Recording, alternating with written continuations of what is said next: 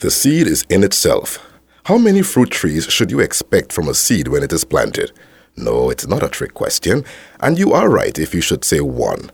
But consider this for a moment. Genesis 1:11, referring to the principle of reproduction, says, "The seed is in itself," which simply means that within every fruit born from the fruit tree planted, there is at least one seed to continue the generation of that particular species of fruit tree.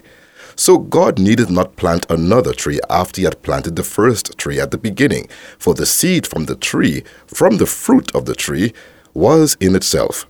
Therefore, in every seed planted, there is not just one tree, but myriads of other trees, once the first tree bears fruit. The same can be said of your life once you begin to bear fruit. We were planted in the earth to ensure that the generation of Christians continue. Even after thousands of years, Christianity still exists today. Why? Its seed, Jesus, is in itself. Should Jesus bring forth fruit in your life, other fruit trees, other Christians, would be born by the fruits you bear. How would you know? By their fruits we shall know them.